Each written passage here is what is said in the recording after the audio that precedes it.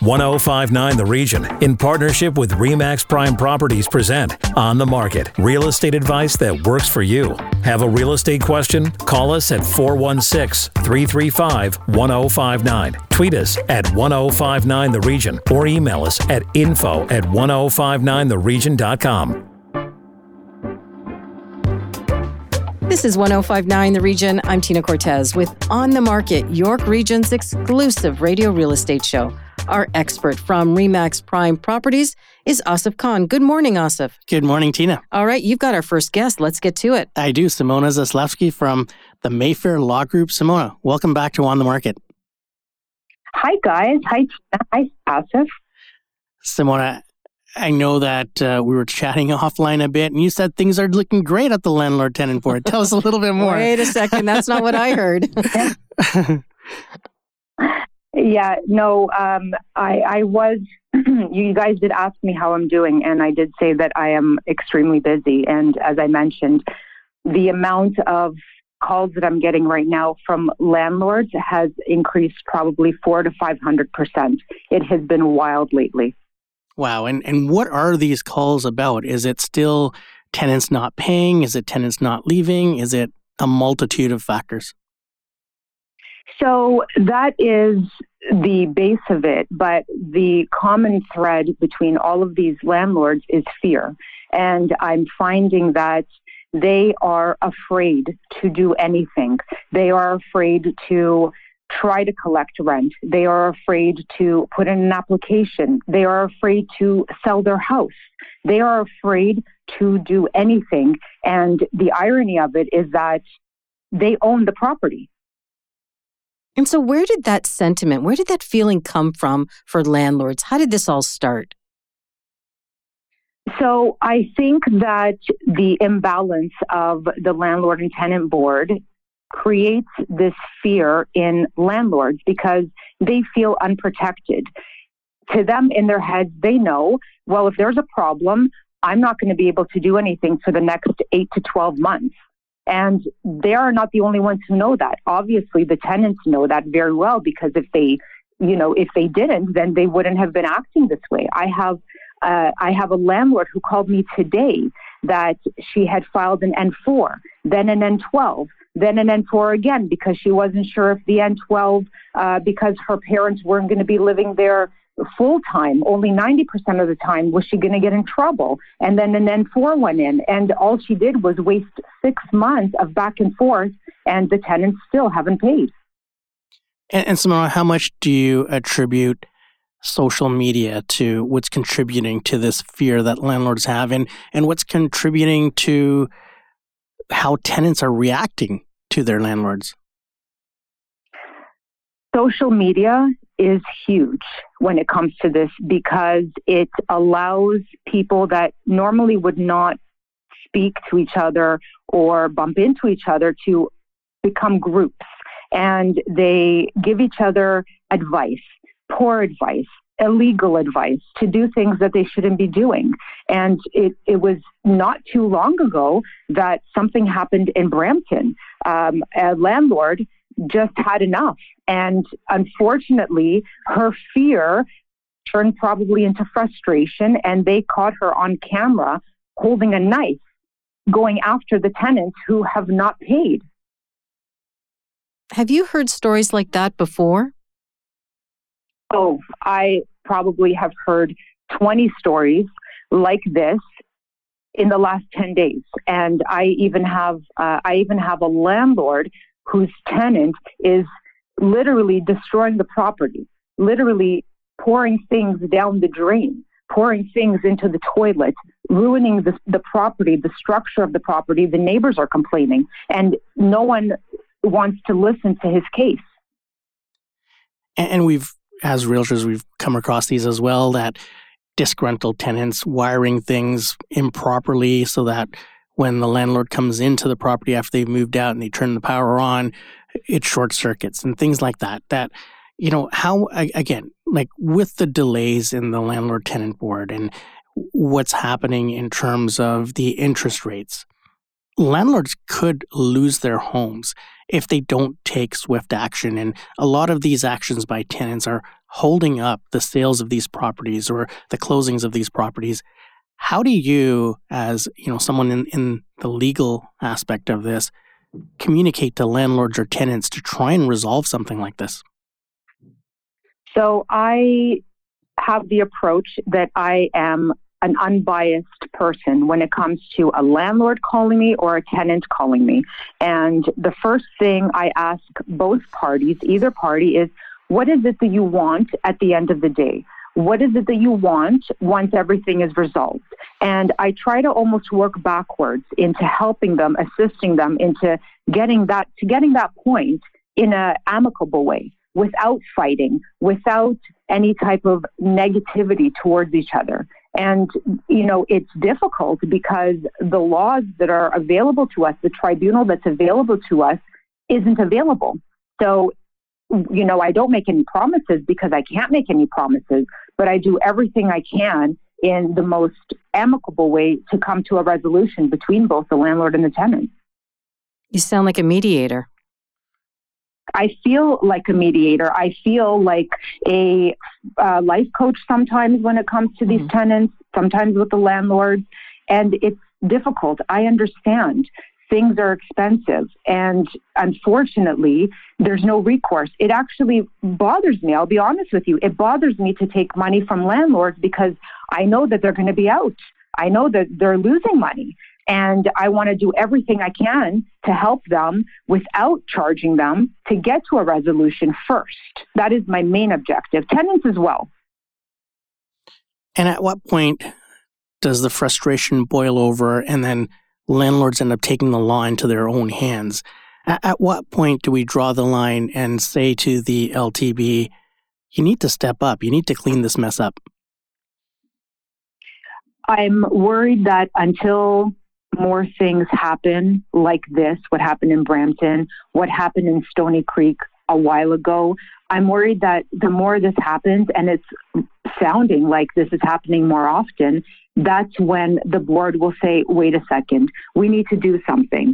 They just spent $6 million this year in getting new adjudicators, and that did not help the delay whatsoever. Nothing's changed, absolutely. Nothing's changed at all. The delays are exactly the same. There's no response from the boards when you're calling them. The tribunal really doesn't have any resources for landlords specifically. If you call and ask them for an update, good luck getting on the phone with anybody. The money is not being put to where it's supposed to be more progressive for landlords and tenants to benefit from them. Do you think the message is getting to the provincial government? Because, like you said, they're throwing money at it, and that's not working. So what needs to be done? No, I don't think the message is getting to them. What I try to do is I try to go back. I try to read the law. I try to see if there's a way to maybe change the way that the application is written. I've been doing research about notice periods and about, having lease terms change. So I've read that when it comes to monthly, you have to give 60 days notice, but there's cases of weekly tenancies where notice period is less. It's 28 days. So these are just things that I'm trying to do, educate myself even more, educate my landlords and my tenants to see if there's some type of loophole that we can get through that isn't the norm, the month to month, the yearly leases, that we don't have to do the typical 60-day waits. Are you encouraging your landlords or your tenant clients to avoid the landlord-tenant board? Yes, 100%. I am doing everything I can to have them resolve it before they even put in that N4 or L1 or T2, anything. And even with that, the tenants, there's a lot of tenants that, they've been put in a tough position with the landlord having to sell, or, tenants that may be forced to leave because the landlord's moving into their home or the landlord's children are moving into their home. So with that said, is there anything that tenants can do to eliminate these struggles or eliminate the challenges that they're facing, notwithstanding the fact that the landlord has their rights because it is their home. But what can a tenant do to protect themselves in that situation? Asif, the responsibility and the protection is on both the landlord and the tenant. The increase in prices are on both parties. The expenses are on both parties. And, to say how to protect one versus the other, it's impossible to answer because they're both protected in the exact same way. I advocate every single time I talk to anyone, have a good open relationship with your landlord, with your tenant, check in regularly. Don't leave things until, something explodes or blows up. Be present, be there, have that good, open, strong relationship. There's nothing more that you can do.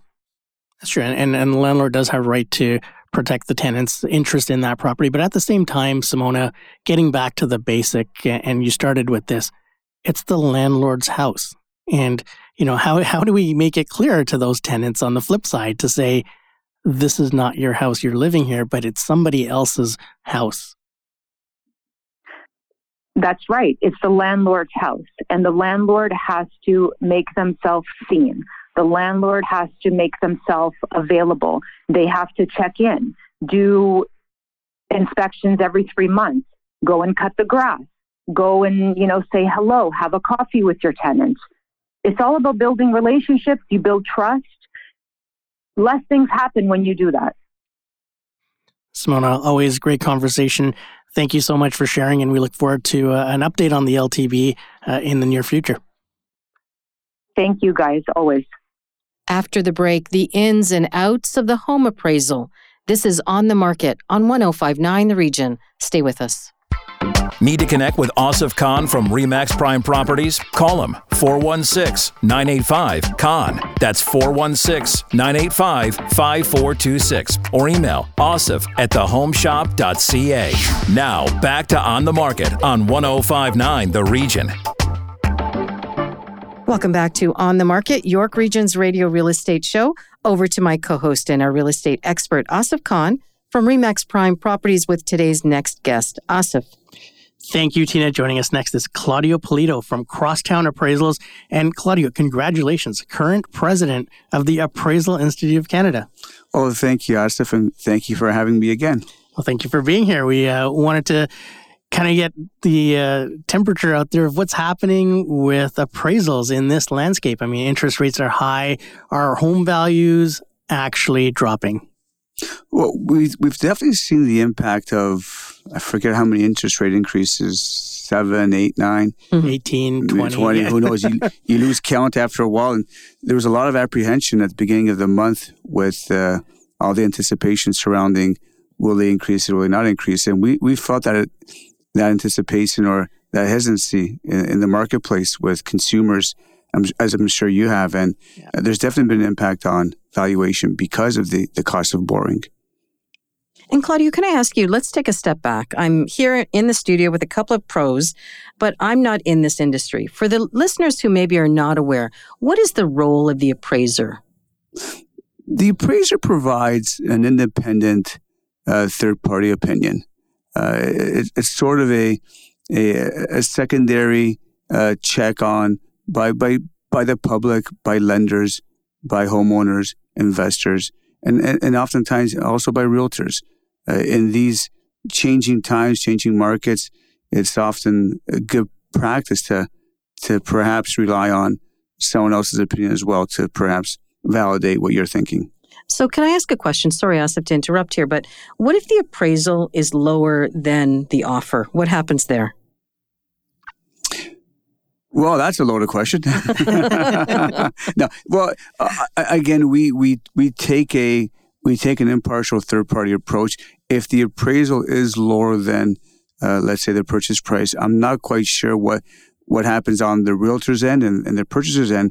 We oftentimes are engaged by lenders to provide an appraisal, and at that point, what the lender may or may not do, or the realtor and the purchaser, it may be a question of coming up with more money or renegotiating, or perhaps a lender has enough latitude to go ahead with the mortgage loan. Okay, and I think it depends on how much money is being put down in the transaction. If they have 30, 40, 50% down, then often it doesn't mean that much. But if it's a high ratio mortgage and the value doesn't come in, the lending values are mainly for peace of mind, and especially for the lender to make sure that there's enough equity in the property that they can lend a certain amount of money.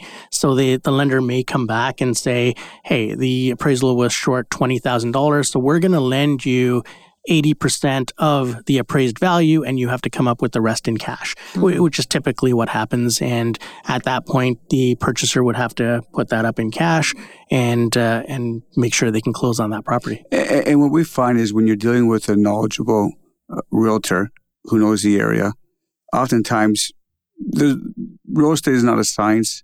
There's a lot of art involved with it. And what you may pay for a property may be slightly different what I may pay or what assets may pay. But if we're all in the same ballpark, things tend to work out. If you're uninformed from out of town using a realtor that perhaps doesn't know the area as well, then you just may not know what the current market state is. And that's where the independent appraisal comes in. That's right. And Claudio, how have you found the appraisal values? I know that when the market was ultra heated, there was an issue because people were paying $200,000-$300,000 over asking for these properties, and they weren't coming in at those prices. But have you found that since the market has been a little bit calmer, not as many multiple offers, and also the consumer being a little bit savvy and careful, have the appraisal values been coming in relatively close to selling prices? We've seen more of a typical market in that very vibrant spring market, perhaps a sluggish summer market. And we found in the spring, surprisingly, properties were selling above asking in limited marketplaces, but that was for a short period of time. I think enough interest rate hikes put an end to that. But we're finding now the majority of MLS transactions tend to be at market. And we tend to find that statistically over the years. An appraisal is not only is a value consistent with the area, but it's also about the property. Is there anything about the property we should know? Is the property, the property may be worth it, but perhaps it sides onto hydro lines or an auto body shop, and lenders may want to know that. Not to say the value isn't there. The value may be there. The negotiated value may be market value, but it's also about having eyes on the ground. So it's multifaceted what the appraiser does. And the home appraisal is different from the home inspection. Correct, yeah. And the inspection is more what's happening within the home, whereas the appraisal is what features do you have in your home that make it stand out, away from the competition. I see. And, your neighbor may have sold for $950,000, but if you have granite countertops, all hardwood floors, a really nice backyard, all of these play into the appraisal where they'll go in and consider all of these additional factors you have that would help with the value, right? And we've moved away from the word inspection to site visit because we don't, it's not a full home inspection we don't do attics, we don't go into roofs, we don't, with the fancy laser guns, look through the drywall and what have you. It's more a cursory inspection, site visit to, as you said, point out some of the features of the property, layout, is it consistent with the neighborhood, quality level of finishing, etc.? And Claudio, I know when you were here last, we spoke about the appraisal being a value in time. And it's really important that people understand that because there's been so many times where a listing agent has sent me an appraisal that was done 6 months or 9 months ago and said, here's the value, here's the appraisal, this is why we listed that way. Tell us a little bit about values in time and why an appraisal from 6 or 9 months ago may not be as valid now.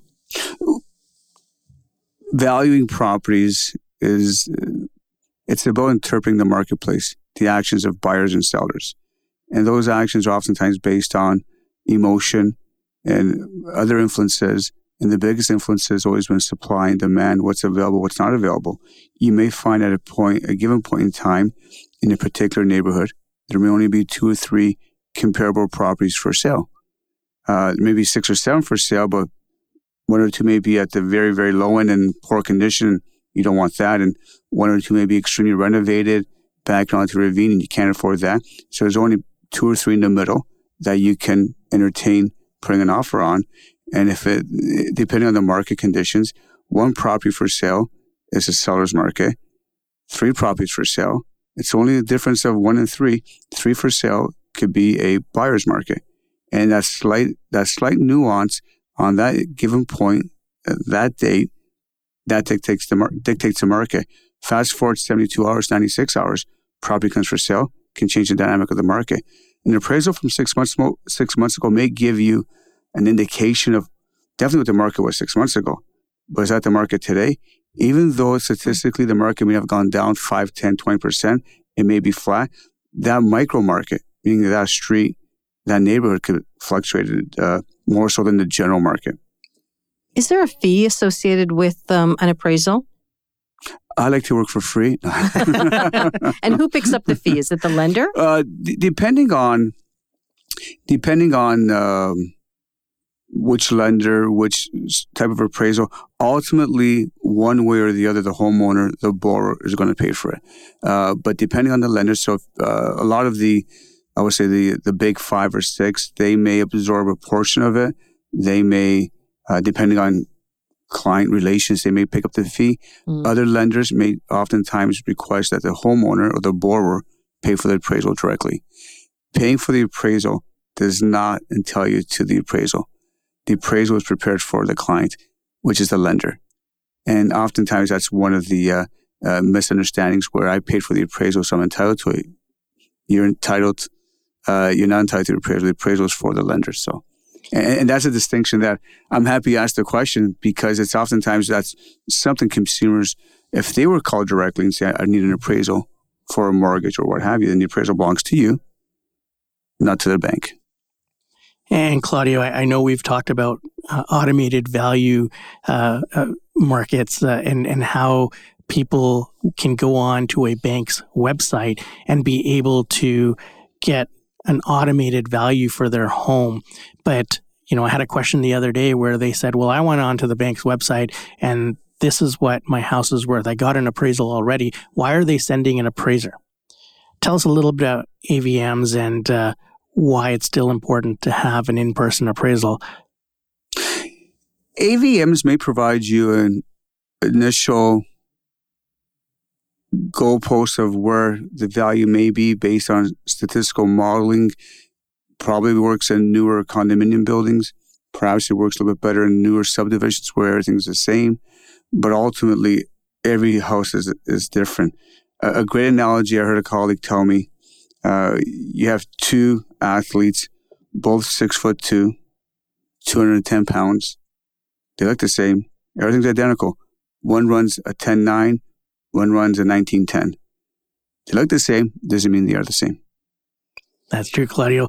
Great information as always. And if people want more information about what Crosstown Appraisals does, where can they find that? Oh, you can visit our website, crosstownappraisal.ca. Crosstownappraisal.ca. Claudio, thanks so much for being here, and we look forward to having you on again. Thank you.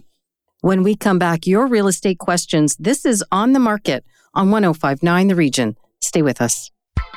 Need to connect with Asif Khan from RE/MAX Prime Properties? Call him 416-985-KHAN. That's 416-985-5426. Or email asif@thehomeshop.ca. Now back to On the Market on 105.9 The Region.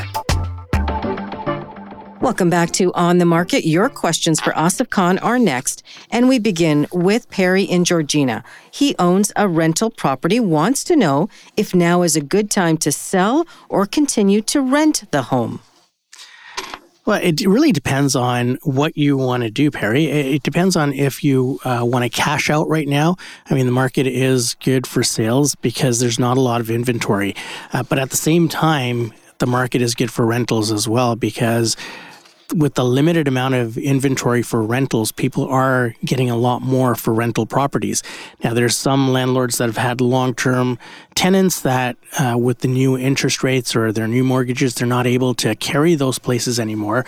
And we see them selling because it doesn't make financial sense for them to carry that property and rent it out right now. So if that's the situation, then, we could talk about that and maybe the sale is in the best interest. But there's certain things that you need to do with your tenant and notices that you need to provide. And you also need to make sure that the purchaser is actually going to be using that property for their own use. Otherwise, they may have to inherit that tenant. So there's a lot of different variables that will factor in to you deciding on selling or holding on to that property. Now, we spoke earlier in the show with Simona about the horror stories at the landlord-tenant board for landlords and renters alike. Is anybody getting into that game these days? There still are some people that are getting into that, but the dollars and cents have to be there because, investors don't have that emotional interest in that property. It's a business venture. So if the dollars and cents don't add up, then they're not going to do it. But if they do, then there is a likelihood that they would do it. Obviously, the price has to be right as well. It's tough to purchase an investment property in a market with limited inventory because you're going in and you're probably going to have to pay over asking or get into a bidding war. So it's not the ideal climate to purchase an investment property, but there still are people that are looking to invest their money in real estate and they're choosing the investment route. We've also heard stories on this show about those who are landlords, small landlords, and they're saying to other people out there, don't do it. It's too much of a headache, especially if you're trying to move that tenant out. Well, the landlord-tenant board delays have really caused havoc in the rental business. And even the interest rates, they've really increased people's payments of what they're paying. And when you factor all of that in, and, it does make for a situation where people will shy away from renting places to tenants because tenants are, a lot of tenants are taking advantage of the situation with the board delays and trying to get away with things that they normally would not if the board wasn't delayed, if they didn't have 8 months or 10 months to drag this out, if they were going to get kicked out in a month. But, if the landlord-tenant board, if they can introduce penalties for tenants that try to overstay or are actually causing hardship to the landlords, then I think that would go away. But at the same time, there's some landlords that are trying to take advantage of tenants because they see that, hey, maybe I can get $3,000 for this from someone else rather than have it rented out for $2,200. So they're being sneaky and saying, hey, I'm going to move in, so you need to move out, but they're actually going to be renting it out. So they've kind of caused the landlord-tenant board to step in and take action against them. And that's what's causing some of these delays is there's some cases that shouldn't be in the landlord-tenant board right now because they should have been thrown out a long time ago. But they're causing these delays and it's making it harder for landlords and for tenants. And until those delays go away, it could be as simple as hearing cases over Zoom and maybe hiring more people to do this and getting more of the cases through per day than they are. That should eliminate some of these delays and hopefully make for a brighter future for potential landlords. Moving on to the next question. Francis in Vaughan is a regular listener of On the Market and heard you mention a home's power zones in a recent episode. What do you mean by this term, and how will it affect the possible sale of her home in the future? So power zones, we mean when people walk into your home, what are the areas that they notice first? What are the areas that really highlight your home? And obviously the major ones are kitchens and bathrooms, and people will always tell you, make sure your kitchens and bathrooms are updated. But other areas that have come into play over the last few years have been the backyard. With people looking for larger properties or not going on vacations as much, wanting to enjoy their home and their space, the backyard really started to stand out for many people. Basement, is there a home theater system in there or a home theater room in there? That's really been a key over the last few years. Workspace. Are you able to work from home? With a lot of people either doing a hybrid or a work from home, they want to have that quiet space that they can actually work. So these are power areas that people are looking at right now. And if those are highlighted and showcased well, you have a better chance of selling your home for more money. As a reminder, if you have questions for On the Market, hit send anytime to info@1059theregion.com. But Asif, our listeners often want to contact you directly. How can they do that? They can always phone me directly at 416-985-5426. If you missed any part of our show, go to 1059theregion.com or wherever you get your favorite podcasts, including Apple Podcasts, Spotify, Google Podcasts, Amazon Music, and Audible. I'm Tina Cortez. Thank you for listening. Need to connect with Asif Khan from RE/MAX Prime Properties? Call him 416-985-KHAN. That's 416-985-5426 or email asif@thehomeshop.ca.